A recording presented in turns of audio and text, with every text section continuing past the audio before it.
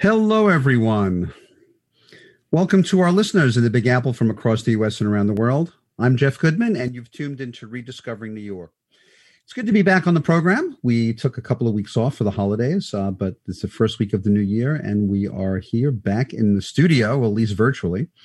Professionally, I am a real estate broker with Brown Harris Stevens, and as my listeners know, I love New York. Rediscovering New York is a weekly program about the history, texture, and vibe of our amazing city. And we do it through interviews with historians, local business owners, tour operators, nonprofit organizations, preservationists, local musicians and artists, and the occasional elected official. On some shows, we focus on an individual New York neighborhood. We explore its history and its current energy. What makes that particular New York neighborhood special? And on some shows, we host episodes about an interesting and vital color of the city and its history that's not focused on one particular neighborhood. Prior episodes have included topics as diverse and exciting and illuminating as American presidents who came from, lived in, or had some interesting history here in New York. About half of them did, believe it or not, including the soon-to-be former president. The history of women activists and the women's suffrage movement in the city. We've looked at the history of African Americans in the city. They've actually been here since the time of the Dutch. We've looked at the history of the city's LGBT community and the gay rights movement. We've explored the history of bicycles and cycling. We've looked at the history of punk and opera in New York. Those were separate shows. We've looked at our public library systems, New York being the great place that we are. We don't have one nor two. We have three public library systems.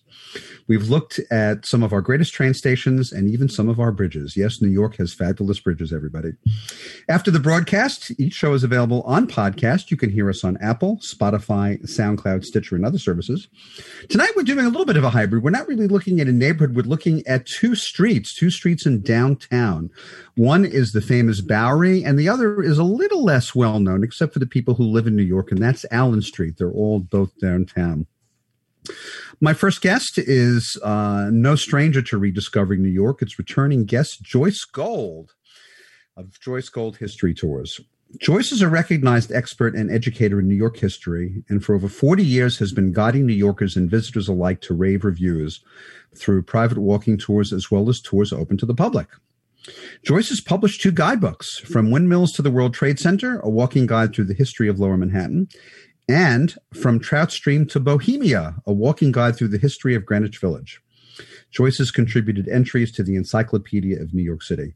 And if all this wasn't enough, the New York Times has called Joyce, quote, the doyenne of New York City tour guides, a level of recognition that any tour guide would relish. And we welcome Joyce back to Rediscovering New York. Welcome back, Joyce. Thanks, Jeff. It's great to be here. And Happy New Year. Same to you. You're not originally from New York, are you? No, just to vary my presentation, I'd like to say I'm from Shtetl in Azerbaijan, but that would not be true. I'm from a small town in Pennsylvania, Hazleton, PA.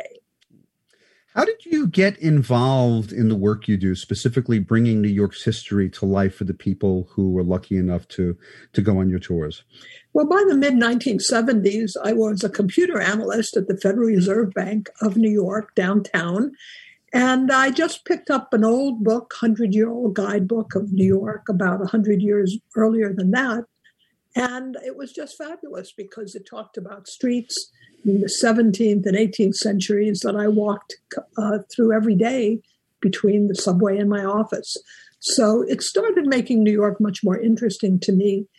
Places that I walked, I began to see in terms of levels of time. I could imagine what it looked like when the Native Americans were there, when the Dutch were there, when the British were there, etc. And I thought that that approach would be very interesting to other people who lived in New York. So that's when I started reading, and I've been really reading and studying ever since. That takes us to the Bowery, the famous Bowery. It conjures up all kinds of images. We're going to talk about its history, but the first thing I wanted to ask you is how did the street get its name, and why is it called the Bowery? It's kind of like the Bronx. That's exactly right, and for somewhat similar reasons. The Bowery is the Dutch word for farm, and in the early 1600s, or mid-1600s, along it were farms of some of New York's old families. And the Bowery went as far as the present 11th Street, which was the farm, the Bowery, of Peter Stuyvesant, our last Dutch governor. He ruled for the last 18 of the 40 Dutch years.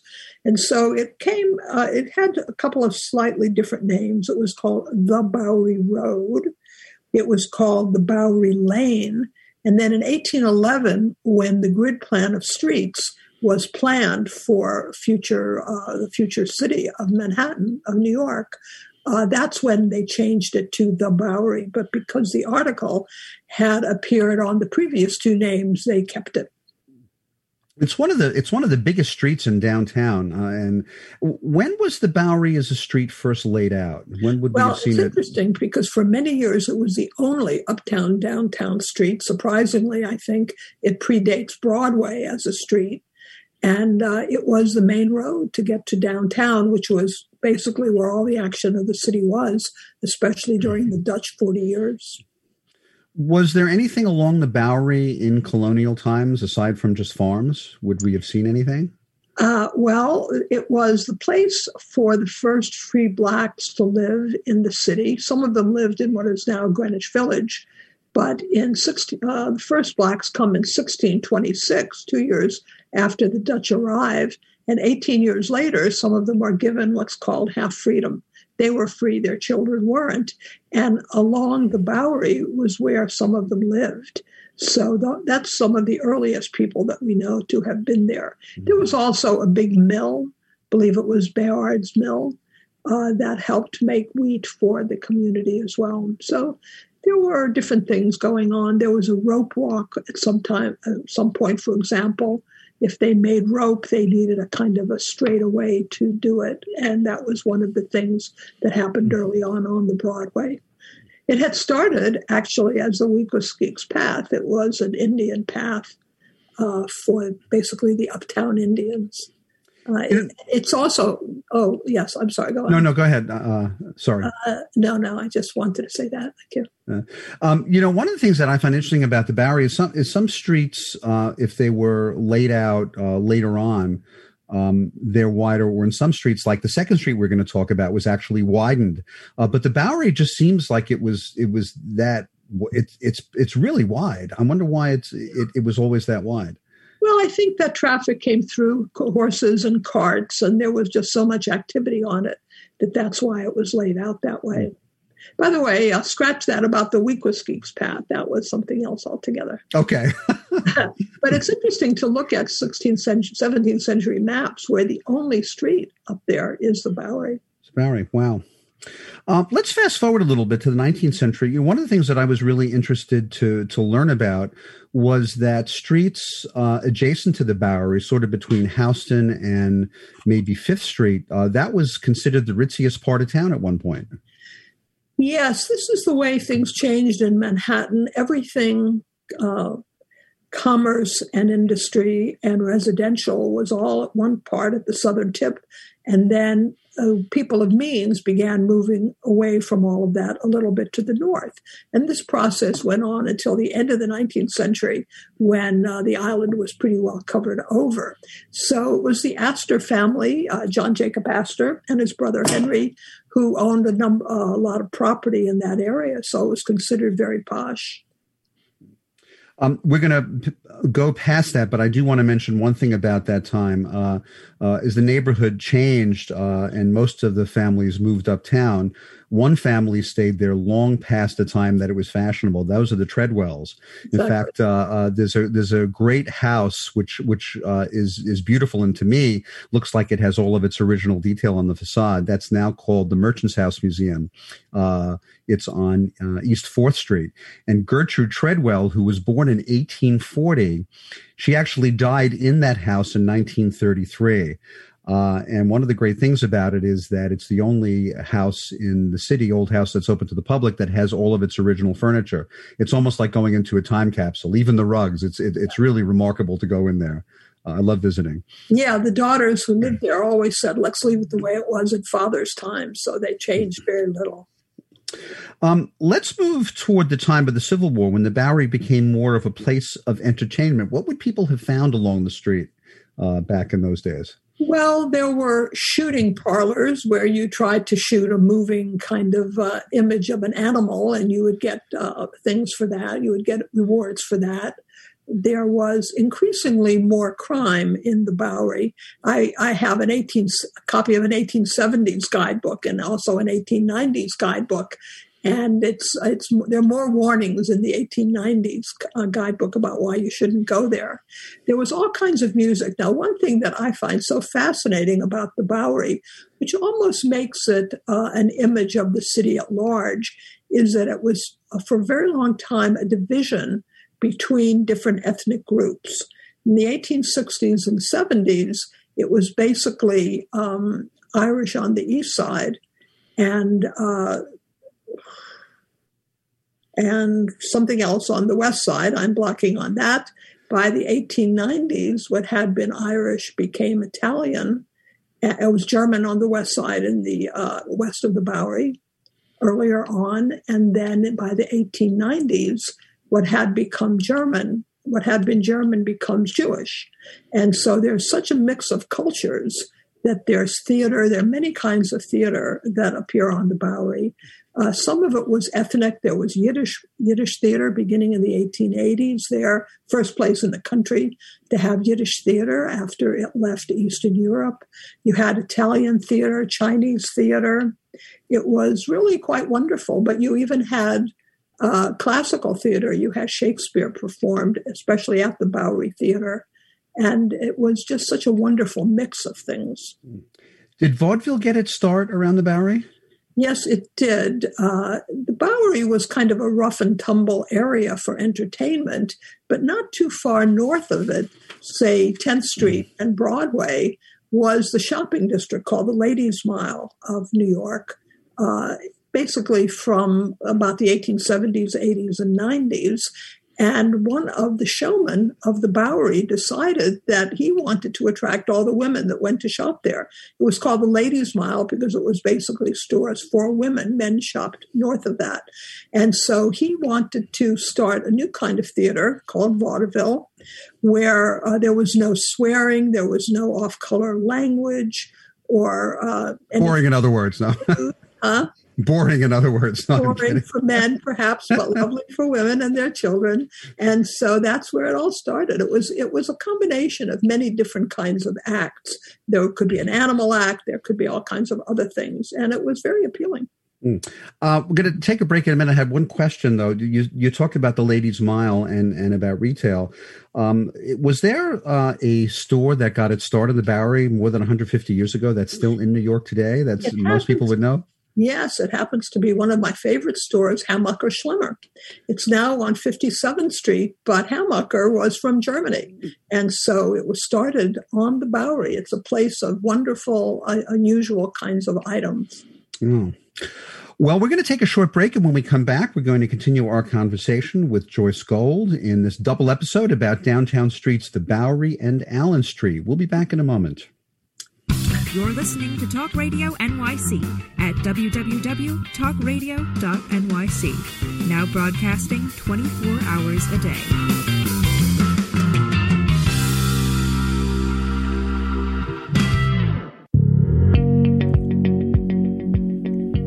Do you love or are you intrigued about New York City and its neighborhoods? I'm Jeff Goodman, host of Rediscovering New York, a weekly show that showcases New York's history and its extraordinary neighborhoods.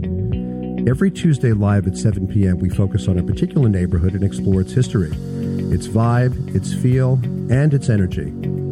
Tune in live every Tuesday at 7 p.m. on talkradio.nyc. Are you a conscious co-creator? Are you on a quest to raise your vibration and your consciousness? I'm Sam Leibowitz, your conscious consultant, and on my show, The Conscious Consultant Hour, Awakening Humanity, we will touch upon all these topics and more. Listen live at our new time on Thursdays at 12 noon Eastern Time. That's The Conscious Consultant Hour, Awakening Humanity, Thursdays 12 noon on talkradio.nyc.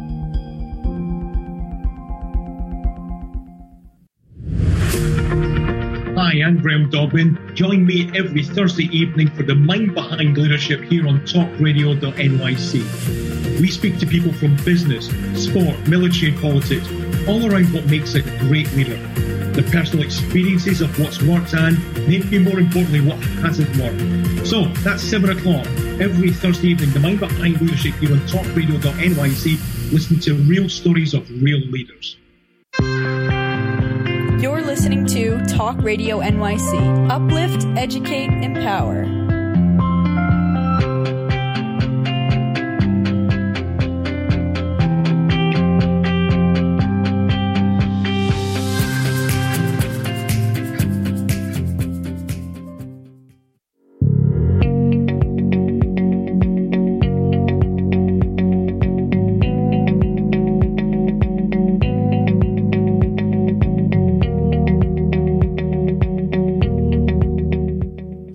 We're back to Rediscovering New York, and this episode about two special downtown streets in Manhattan, the Bowery and Allen Street. They were a little notorious in their time for different reasons.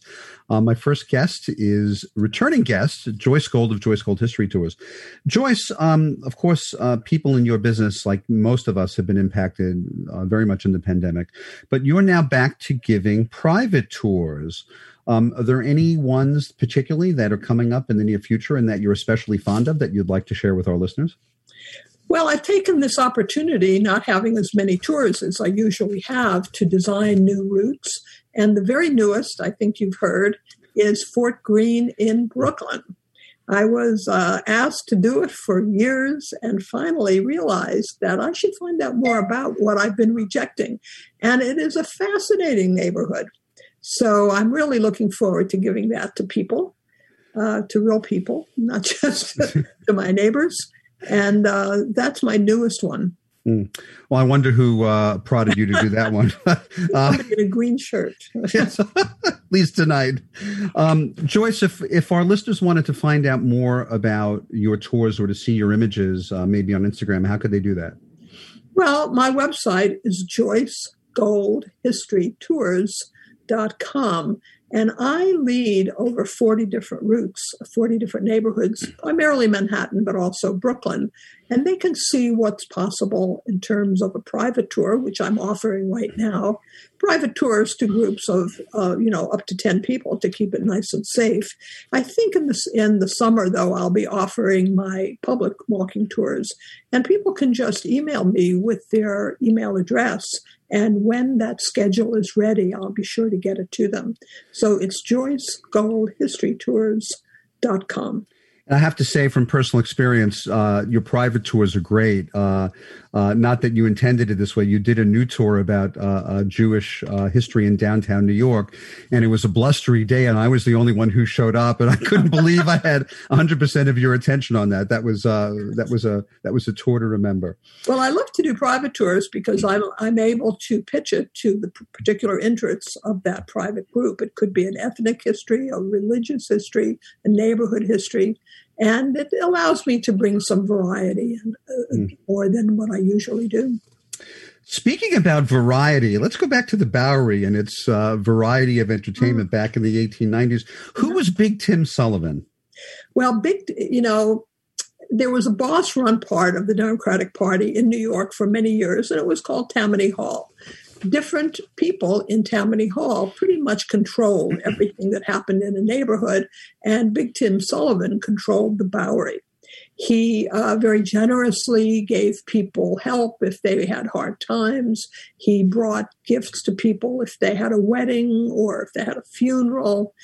He would give them rides on the Hudson River, and you were supposed to vote early and often for Tammany Hall candidates. So that was Big Tim Sullivan.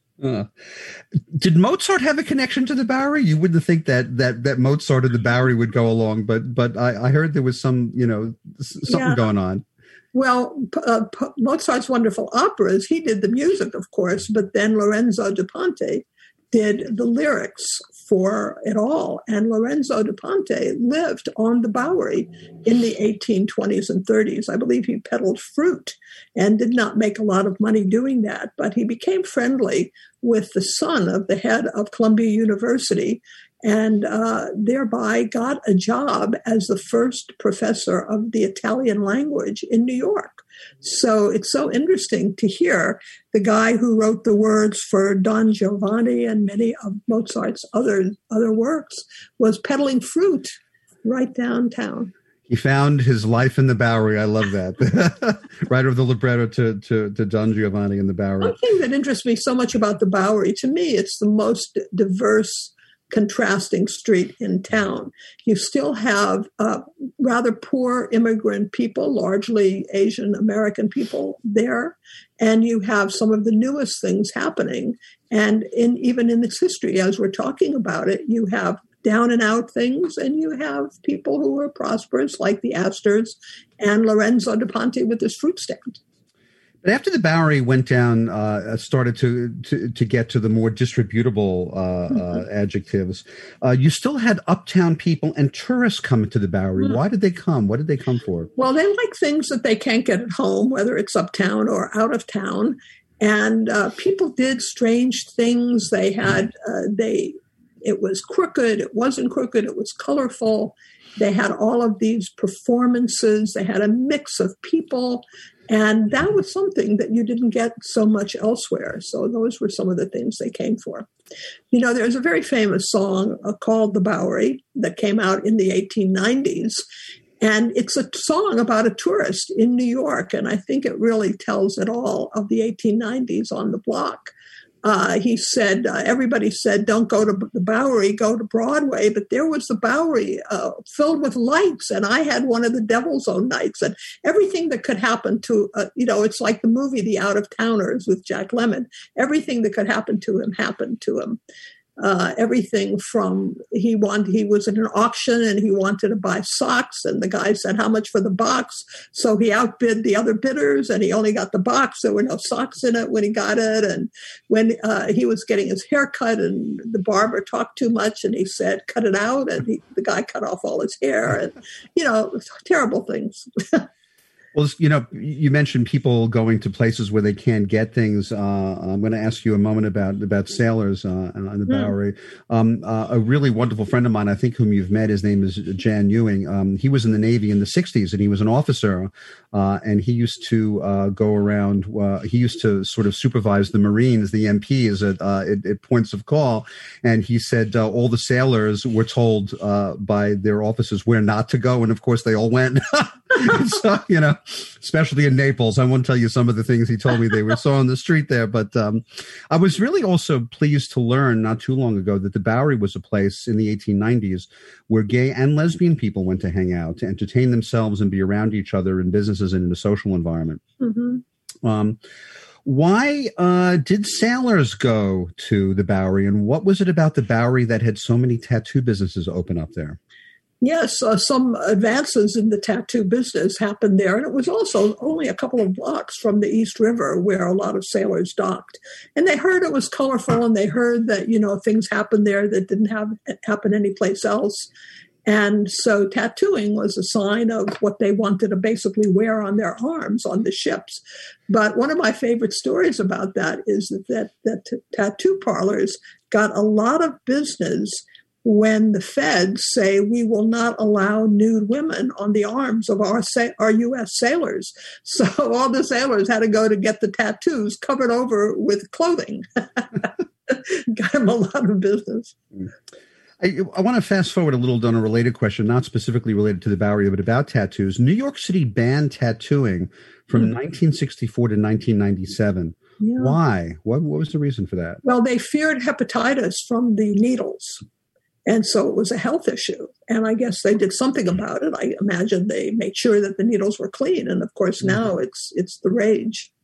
Well, speaking of sailors and gay and lesbian people, the first YMCA started on the Bowery, didn't it? Yes, it did, in the 1880s in a building that's just gorgeous. The YMCA, I think, started in New York because country boys would come to town, to the big bad city, and they wanted a good Christian place for them not to go astray. I think that's how it became popular. And thanks to the Village People, we know how popular it really was with boys coming into the city. Do you want to talk at all about the Bowery mission and how it was founded and where it moved to? Well, the Bowery mission was one of a number of missions on or right near that street to give soup or to give clothing or to help the people who were just down on their luck and down and out, and in some ways couldn't fall any further down. Often there was some Christian message connected to it. You might get soup if you listened to the message, but this was what they did. They've now moved to. They have a wonderful stained glass window on the front of it on the Bowery, and it's the biblical verse of the prodigal son, which I think is right there, very heartening. But they now are in Chelsea. They've moved the mission to, West 29th Street or something like that. And much to the consternation of some of the people on that block. And more recently, after the Second World War, the Bowery developed a reputation for people, a lot of people around there being down and out. In fact, I can remember when we used to drive from New Jersey on the way to the Brooklyn Bridge, there'd always be down and out people, begging for cigarettes, begging for change from the car, right on Bleecker Street, on the corner of Bleecker Street and the Bowery, right before CBGB's opened up, I think. When did that happen on the Bowery, and when did that start to change? Well, as I say, in the 1880s, it was colorful. By the 1890s, it was a little more illegal and people were being held up. But it really started changing to be something of what it was afterwards in the 1920s. 1920s, of course, we had prohibition in the United States, and illegal clubs were all over town. Now, people used to go to the Bowery to drink, but now there were all kinds of other places during Prohibition that they could go. And so it lost a lot of their business. All the other institutions there and entertainments were fed to some extent by the bars that were there earlier. So in the 1920s, it really started deteriorating. And in the 1930s, with the Depression, so many people had lost any money that they had that they started more flocking to that street. And that's what it became known for. The Bowery Bum was a New York kind of person. And that was the institution that described it for decades. Well, let's talk about the revitalization. We're almost out of time. In the couple of minutes that we have left, you want to talk a little bit about what the Bowery has seen in the last 15 years or so in terms of construction and new institutions? Yeah, well, I think starting from the northern end, every time you passed a large cross street, it got a little bit more updated. And there's the new museum there, a very famous, the Atlantic Gardens, just below Canal Street, Atlantic Gardens Theater site was recently demolished. They even did an archaeological dig there, and it's now a brand new hotel. You have art galleries. Art galleries in New York, pardon me, are also often the sign that everything's changing and becoming more gentrified. So it is very much changing. Artists often bring other people in to look at the art or to buy the art, and then museums follow, and that's what's been happening on the Bowery. In fact, there's a lot of beautiful residential development down there, which, by the way, I can show any of our listeners to if they want at some point. Joyce, it's always great to have you on the show. It's always fascinating to speak to you about your knowledge and your perspective and the color you bring to illuminating the history of this great place that we live in. Thank you. Our first guest on this show about two downtown streets has been Joyce Gold of Joyce Gold History Tours. You can read about Joyce's tours at joycegoldhistorytours.com. We're going to take a short break, and when we come back, we're going to speak with our second guest about another famous New York street, Allen Street. We'll be back in a moment. You're listening to Talk Radio NYC. Uplift, educate, empower.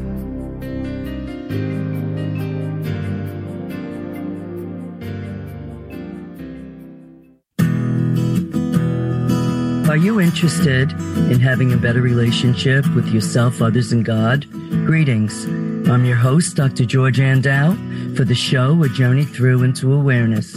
On my show, we journey into the awareness that the mind of God is the true seat of our personal consciousness. We join together each Monday at 7 p.m., so tune in on Talk Radio NYC. You know you have it. the potential for a more rewarding life, a life that matters. But how do you get there?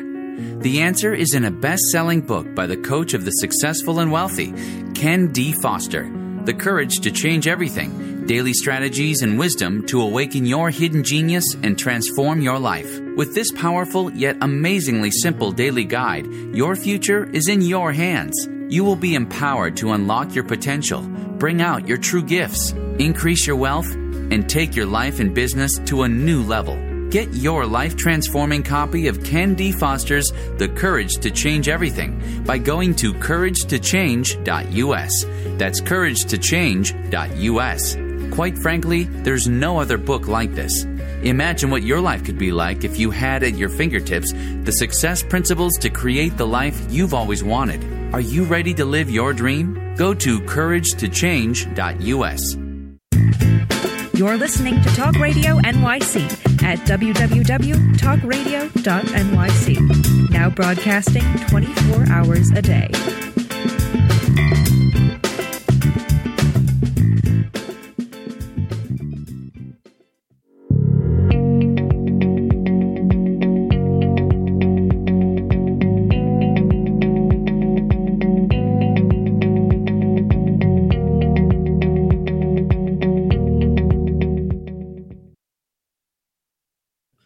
We're back, and you're back to Rediscovering New York. Support for the program comes from our sponsors, the Mark Myman Team, mortgage strategist at Freedom Mortgage. For assistance in any kind of residential mortgage, Mark and his team can be reached at 646-330-4735. And support also comes from the law offices of Thomas Siaka, focusing on wills, estate planning, probate, and inheritance litigation. Tom and his staff can be reached at 212-495-0317. Our show is about New York, its neighborhoods, its history, and the myriad textures of this great place. There's another great show on the air about New York, and specifically about the business of real estate. Good Morning New York with Vince Rocco, my friend and colleague at Brown Harris.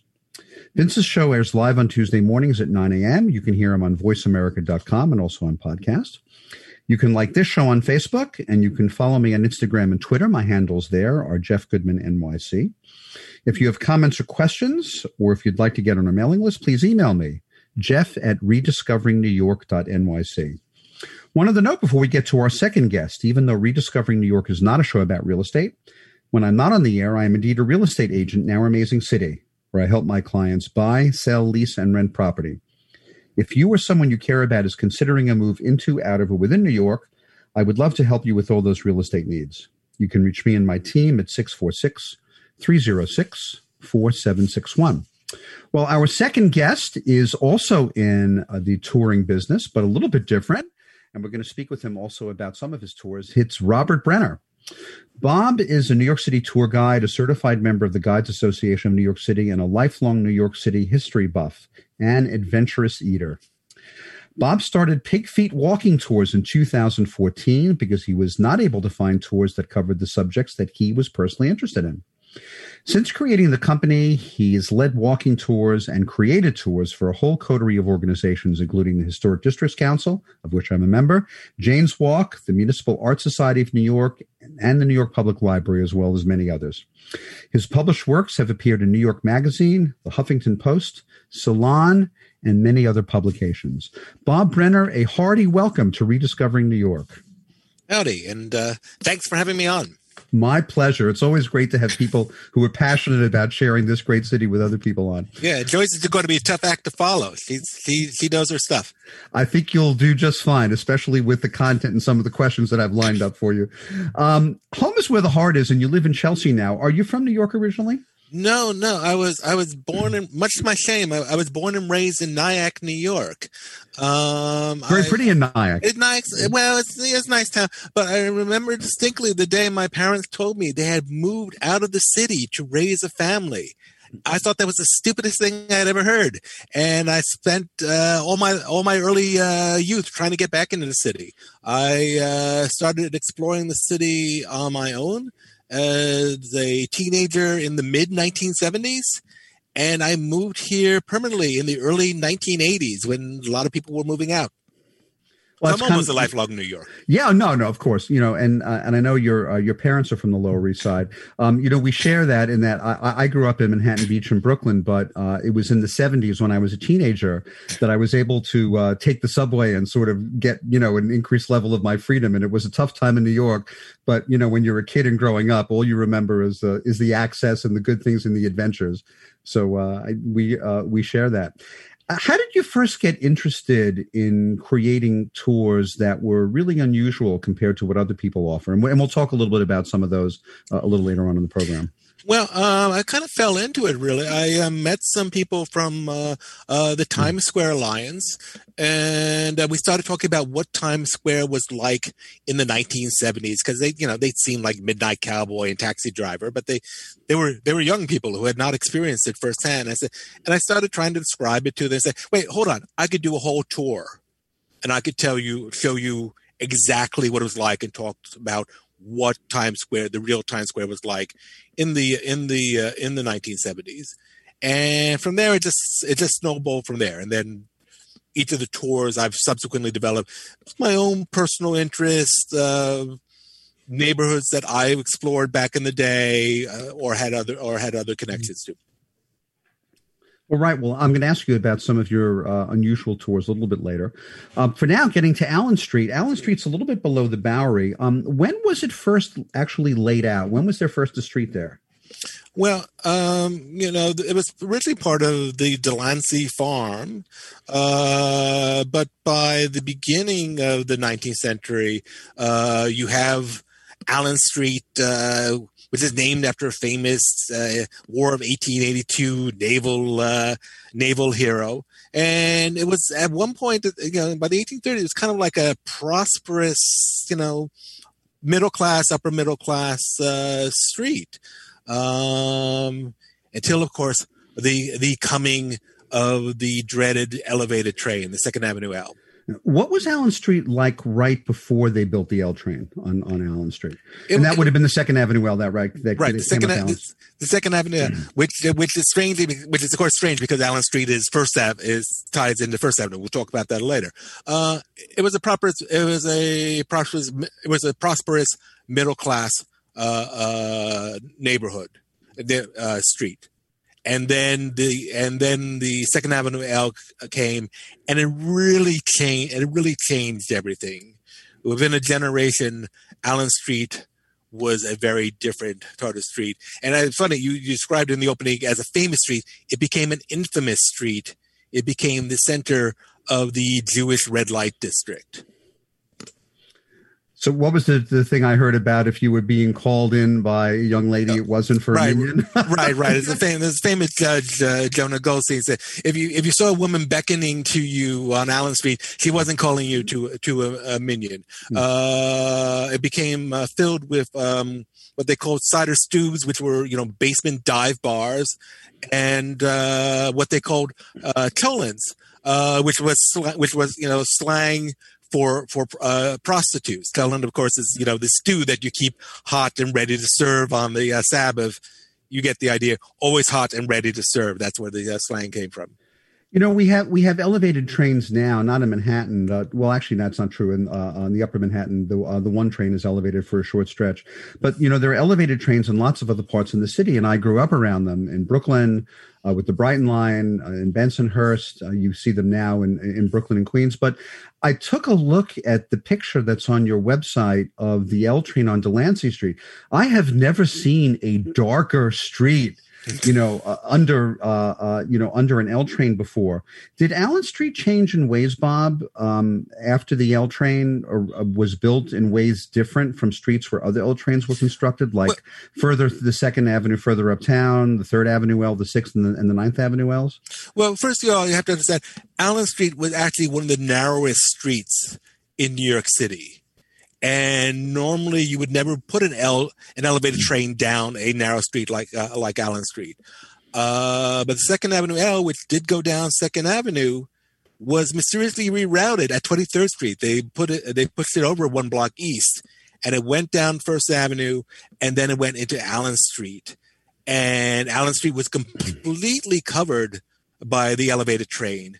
and it became known as the street where the sun never shines. And it just existed in perpetual darkness. And there is a correlation between vice crimes and that kind of elevated train that totally covers the streets. Historians have looked at data tracking vice arrests and drugs, gambling, prostitution, some pickpocketing and mugging, of course. You find that around elevated trains that like totally cover the street. Mm. Well, we're going to talk about the dark side of Allen Street history, but first I want to ask you a question about the people who moved there before all this happened. The Lower East Side was home to hundreds of thousands of German immigrants in the middle of the 19th century, and later in the 19th, many Eastern European Jews. One thing that was particular about the Lower East Side was that the Jewish immigrants from different places in Europe actually concentrated themselves in parts of the neighborhood where other people from where they were from did. We call them landsmen, Do we know if there were concentrations of Jewish immigrants along Allen Street from any specific parts of Europe? Would you have heard different languages on Allen Street? Yes. Up around Rivington, there is a Romanian synagogue, not a synagogue anymore. It's private housing now. So that was a Romanian Jewish center. A little further south, I'm blocking on the cross street now. There is a Greek synagogue, which is still in use. I think it's near Orchard Street. It's a little further down. I forget the cross street. But yeah, there were Greek and Romanian Jews in those sections of Allen Street. And for better or worse, and I suspect because they were probably a minority within a minority, people would say, "Oh, those Greek and Romanian Jews. Oh, they're all tied up with the vice trade on Allen Street." Wow. So not only selling schmattes. Yes, selling a few other things possibly. All right. Well, we're going to take a short break, and when we come back, we're going to continue our conversation with Bob Brenner of Pig Feet Tours. Pig Feet Walking Tours. Pig Feet Walking Tours, and I'm going to ask you about those tours when we come back. We'll be back in a moment. You're listening to Talk Radio NYC. Uplift, educate, empower.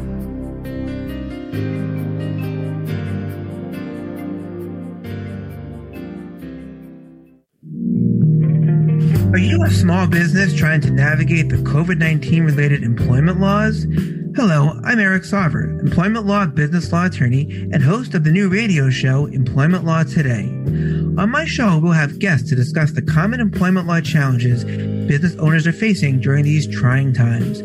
Tune in on Tuesday evenings from 5 p.m. to 6 p.m. Eastern Time on talkradio.nyc.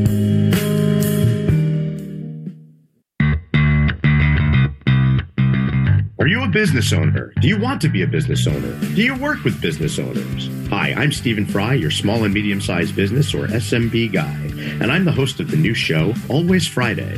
While I love to have fun on my show, we take those Friday feelings of freedom and clarity to discuss popular topics on the minds of SMBs today. Please join me and my various special guests on Friday at 11 a.m. on talkradio.nyc.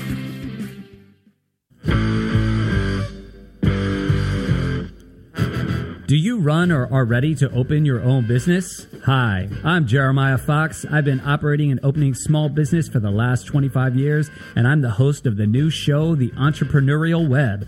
Tune in every Friday at noon Eastern Time for insights and stories on the nuances of running small business right here on Fridays at noon, talkradio.nyc. You're listening to Talk Radio NYC at www.talkradio.nyc. Now broadcasting 24 hours a day.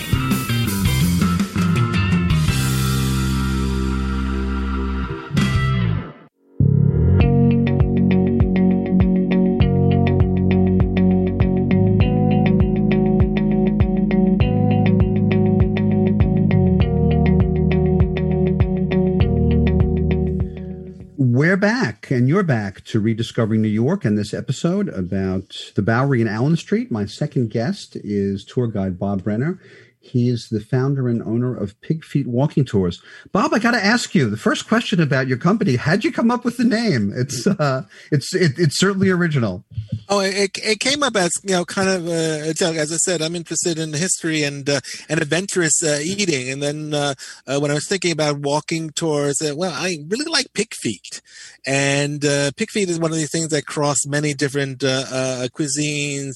I've had Chinese pig feet, Japanese, Dominican, French, Spanish, et cetera, et cetera, et cetera. So I said, all right, let's call it Pig Feet Walking Tours. It's a memorable name. It seems to stick in people's minds, so I've stuck with it. What are a few of the tours that you created and that you offer that are your favorites? I mean, I'm sure they're all your favorites, but they're all my favorites. They're all my children. They're all my children. I do Times Square in the 1970s, of course. I do the Tenderloin in the 1890s.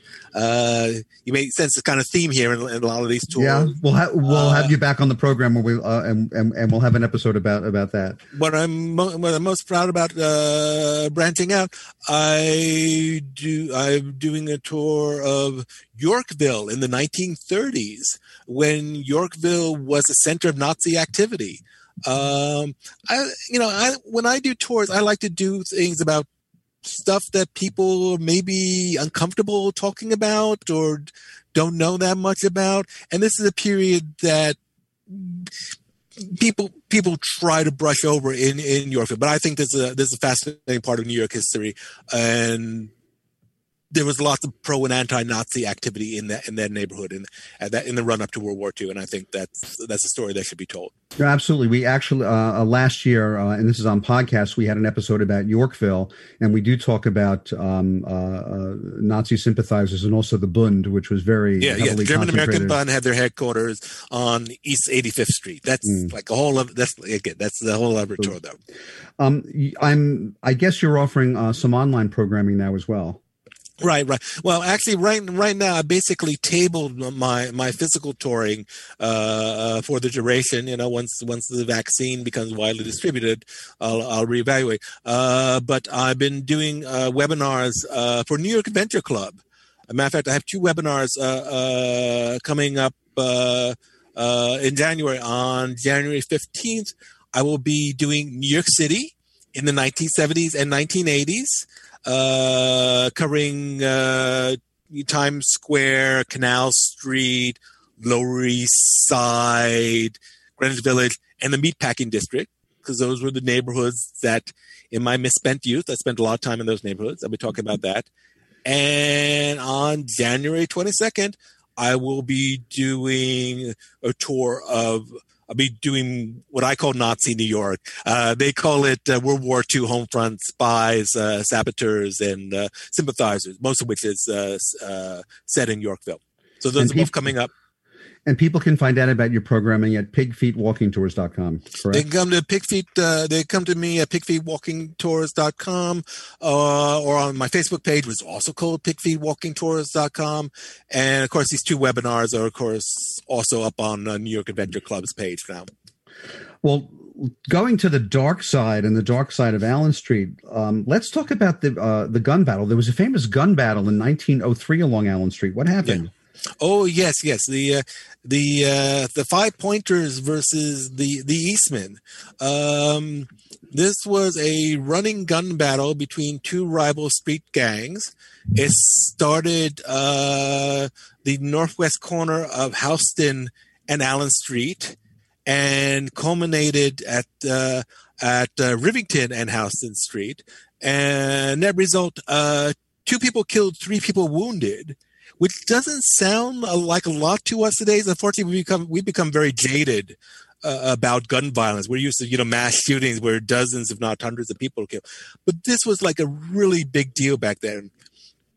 It made all the local news. It made the national news. It made the international news. And it really sealed Allen Street's reputation as, a dangerous street. a bad street, a bad neighborhood. These two gangs involved, the Five Pointers and the Eastmen, they were fighting for control over the vice business on Allen Street. The Five Pointers, they were primarily an Italian gang, and they controlled the territory mostly west of the Bowery. The Eastmen were primarily a Jewish gang, and they controlled most of the territory to the east of the Bowery, and they were having a disagreement about who was going to control Allen Street. Well, let's talk about the Rosenthal murder. There was a pretty grisly murder down on Allen Street around this time, and there were Jewish gangsters. Right. What happened? Well, I should say Herman Rosenthal wasn't actually killed on Allen Street. He was murdered up on 40. He was murdered up on 42nd Street. But Herman, he ran what was called a Stuss House. And not his wasn't up on Allen Street. It was further uptown, but it impacted Allen Street. And Stuss was his game. It's sometimes called Jewish Pharaoh. I've never played this card game, but apparently it was very popular at the time. And he ran this Stuss House. And like most people running Stuss Houses, he paid off the cops to look the other way. But for some reason, and maybe the cops didn't like him, maybe there were other rival gangsters trying to force him out of the biz, his Stuss House kept getting raided by the police. And so he said, I've had it. I'm going to go to the press. I'm going to tell them the whole story. I'm going to go to the district attorney. I'm going to turn state's witness. I'm going to blow the whole lid off the whole rotten Jewish gangster police connection. And he was gunned down in the street before he could testify. He was shot multiple times. He died. And this was, frankly, a huge embarrassment to the Jewish community, because just about everyone involved in this incident was Jewish. Rosenthal, the hitman, the getaway car driver, the rival mobsters who allegedly put the contract out on Rosenthal. So this was a huge embarrassment to the Jewish community. And this is when they felt like they had to get tough on Jewish gangsters and try and clamp down on Jewish vice rackets on the Lower East Side, including especially on Allen Street. And who was Detective Abraham Schoenfeld? Yes, Jewish vice detective. First, there was this organization called the Kehila, which basically was trying to bring together all the different sort of rival Jewish factions: German Jews, Russian Jews, religious Jews, secular Jews, capitalist Jews, communist Jews. We're a very fractious bunch. But the Kehila was trying to be the umbrella organization. And after the Rosenthal murder, they hire Abraham Schoenfeld as a detective. And basically what he does is he goes undercover and he starts visiting all these different brothels and gambling joints and whatever, and carefully collecting evidence and then turning that over to the mayor. And as a result, closing down a lot of these businesses. Who were Lizzie and Maddie? Oh, Lizzie and Maddie. Those before Schoenfeld closed them down. They were known as the two hardest working whores on the Lower East Side. If I may put it bluntly, I'm going to trying to keep it somewhat clean. I don't know this family show, but yeah, Schoenfeld was shocked to discover that they had each been turning 10 tricks a day, every day except for Saturday, of course, for like the last except Saturday. Saturday. Never on Saturday. Shabbos, right. Never Shabbos. And they've been doing this for like 25 years. And he did the math, and they said, "Oh my God, they've done 50,000 tricks in their long illustrious career." So he shut them down. Unfortunately, they probably came to a bad end. As recidivists, they were probably confined on Blackwell Island, and they were probably buried in a pauper's grave on Hart's Island. If Hart Island ever goes forward with their project to make to look into the records. I'd like to try and track them down and see what happened to them. Well, we're almost out of time, Bob, but I want to briefly ask you, Allen Street was widened and then also the L train came down. Did that change the nature of what Allen Street was? Well, you think it would, but it didn't. Allen Street was widened in 1941. The Second Avenue L was torn down widened in 1931. The Second Avenue L was torn down in 1942. It was one of the last L's to come down in Manhattan. But even doing all that, Allen Street still remained a center of the prostitution into the 1990s. The Jews and Italians moved out. The Chinese and the Puerto Ricans moved in, but it was still a poor immigrant striver neighborhood, and Allen Street was still a center of prostitution, mostly streetwalkers. And then, of course, along comes a certain serial killer by the name of Joe Rifkin, infamous serial killer. Well, it seems like then what happened on Allen Street beginning in the 1990s is similar to what happened on the Bowery, whereas the neighborhood changed for the better and there was some city projects to beautify the median. Bob, I would love to talk to you more about this, but we're out of time. We'll have you back on the show, especially to talk about the Tenderloin. We'll have a really juicy, no pun intended, episode about that. Well, everyone, our second guest on the show about the Bowery and Allen Street has been Bob Brenner. Bob is the founder and the creator of Pig Feet Walking Tours. If you have comments or questions about this show or would like to get on our mailing list, please email me, jeff@rediscoveringnewyork.nyc. You can like us on Facebook, and you can also follow me on Instagram and Twitter. My handle's there at Jeff Goodman NYC. Once again, I'd like to thank our sponsors, the Mark Myman team, mortgage strategists at Freedom Mortgage, and the law offices of Tom Siaka, focusing on wills, estate planning, probate, and inheritance litigation. One more thing before we sign off. I'm Jeff Goodman, a real estate agent at at Brown Harris Stevens now in New York City. We consolidated. And whether you're selling, buying, leasing, or renting, including downtown and around Allen Street, my team and I provide the best service and expertise in New York City real estate. To help you with your real estate needs, you can reach us at 646-306-4761. Our producer is Ralph Sturier. Our engineer is Sam Leibowitz. Our special consultant is David Griffin of Landmark Branding. Thanks for listening. We'll see you next time.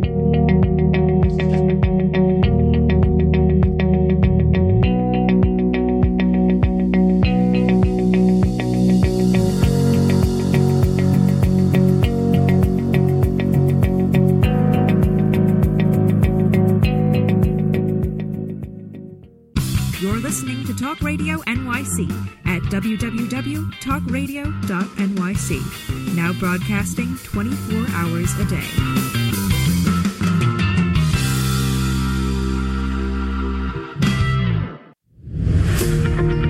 Hi, I'm Graham Dobbin. Join me every Thursday evening for the Mind Behind Leadership here on talkradio.nyc. We speak to people from business, sport, military and politics, all around what makes a great leader. The personal experiences of what's worked and, maybe more importantly, what hasn't worked. So, that's 7 o'clock every Thursday evening, the Mind Behind Leadership here on talkradio.nyc. Listen to real stories of real leaders. Do you love or are you intrigued about New York City and its neighborhoods? I'm Jeff Goodman, host of Rediscovering New York, a weekly show that showcases New York's history and its extraordinary neighborhoods. Every Tuesday live at 7 p.m., we focus on a particular neighborhood and explore its history, its vibe, its feel, and its energy. Tune in live every Tuesday at 7 p.m. on talkradio.nyc. Hey, all you listeners, looking to boost your business? Why not advertise on Talk Radio NYC with very reasonable rates? Interested? Simply send us a message on our website, talkradio.nyc.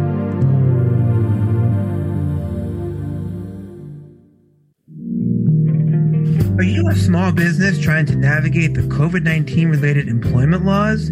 Hello, I'm Eric Sauver, employment law business law attorney and host of the new radio show, Employment Law Today. On my show, we'll have guests to discuss the common employment law challenges business owners are facing during these trying times. Tune in on Tuesday evenings from 5 p.m. to 6 p.m. Eastern Time on talkradio.nyc.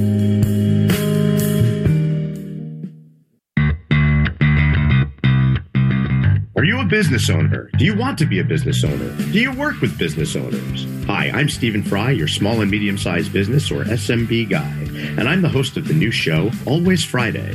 While I love to have fun on my show, we take those Friday feelings of freedom and clarity to discuss popular topics on the minds of SMBs today. Please join me and my various special guests on Friday at 11 a.m. on talkradio.nyc. You're listening to Talk Radio NYC. Uplift, educate, empower.